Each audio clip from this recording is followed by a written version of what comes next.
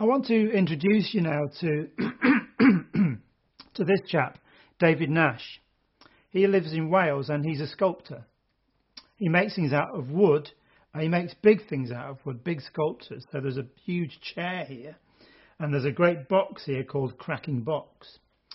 Well, David, he also did this set of ash trees.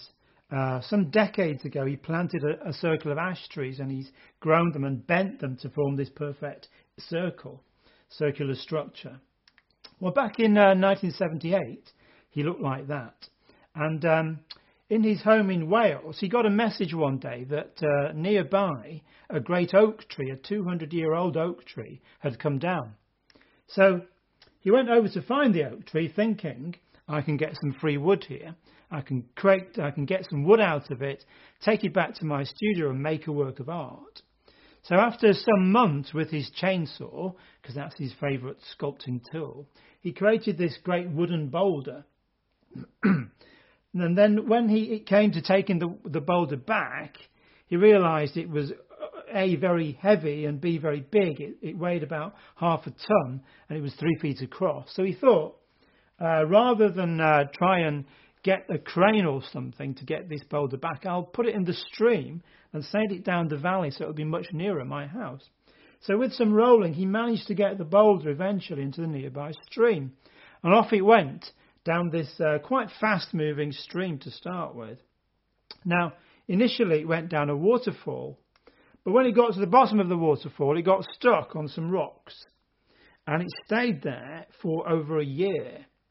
It didn't move. David was wondering what to do, but then one day, it was the spring after the summer, after the snows had melted, the stream rose, the waterfall got a lot faster, and the boulder started moving again. It went off again. And so he thought, great, the boulder's moving. But it didn't go very far. It got stuck again. And this time, it got stuck for over a year. And David would go back every few weeks to think, has the boulder moved yet? But it just stayed there. Finally, though, again there were some great rains and a storm, and eventually the boulder started moving again. So now we're up to sort of 12 years later, and this boulder is still floating along. Sometimes it went very fast through a very fast-moving part of this narrow, what was now a river. Or sometimes it just moved very slowly. It got stuck in a crevice or in a bank or in some mud, and it would stay there for weeks or months or even a few years. And David would go back to photograph it. But then in 1994, so 16 years after he started with this boulder, the boulder got stuck under a bridge. And this is the one time that David Nash said actually intervened to do something. So he actually got some men to lift the boulder out, hoist it over the bridge and put it on the other side. And there it stayed. It stayed on the other side in the pebbles and the rocks again for many months. But then once again, there were floods and storms and the river rose and the boulder started moving again. And David realised by now that something different was happening, that he wasn't just getting the boulder back to make a work of art, that actually the journey was the work of art. The journey of this boulder was the work of art itself.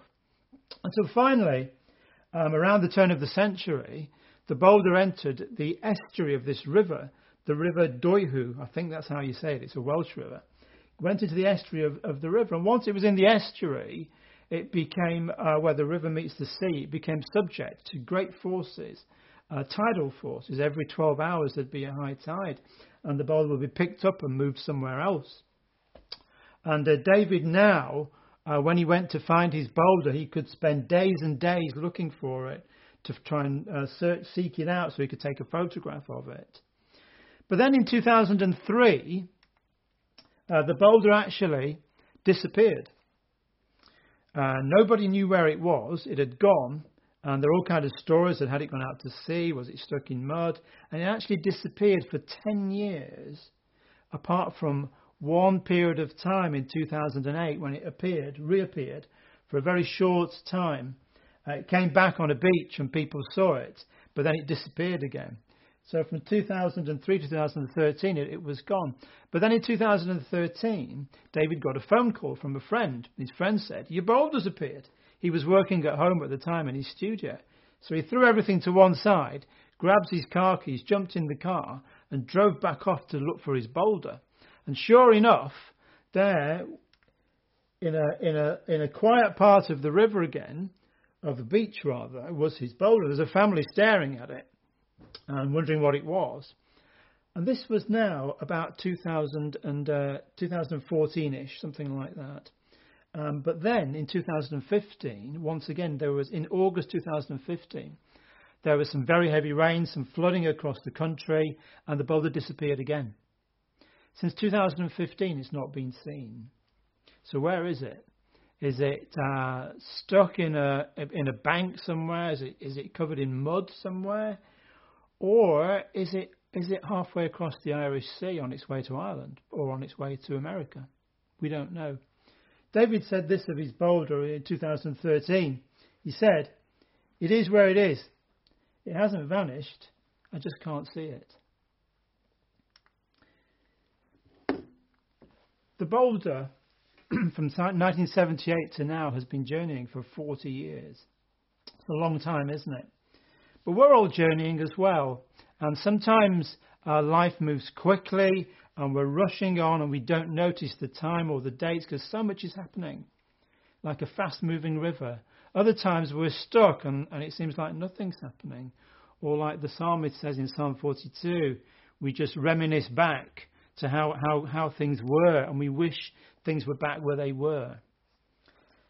Sometimes we just get stuck. And when we get stuck, and many of us feel stuck at this time, there's then a time of waiting, isn't there? A time of waiting, which could be, in the case of the boulder, it was for years in several cases. Waiting is tough. It's hard to wait. The Bible is full of waits where people waited and found it really difficult. There are many waits. The Israelites were slaves for 400 years in Egypt. That was a big wait. They were exiled to Babylon, or what's called Iraq, for 70 years. That was a wait to come back from there. But there are also many private individual waits in the Bible that perhaps we don't notice. So, for example, in Mark chapter 5, there's a woman who has a bleed. She's been bleeding for 12 years. And not only has she been bleeding for 12 years, she would have been outcast by society as unclean. And Mark tells us in chapter 5 that she's actually spent all her money on doctors. But it's just got worse. She's actually worse. So imagine how she felt in year 7, 8, 9, 10. Just in the middle of this wait. When is it going to end?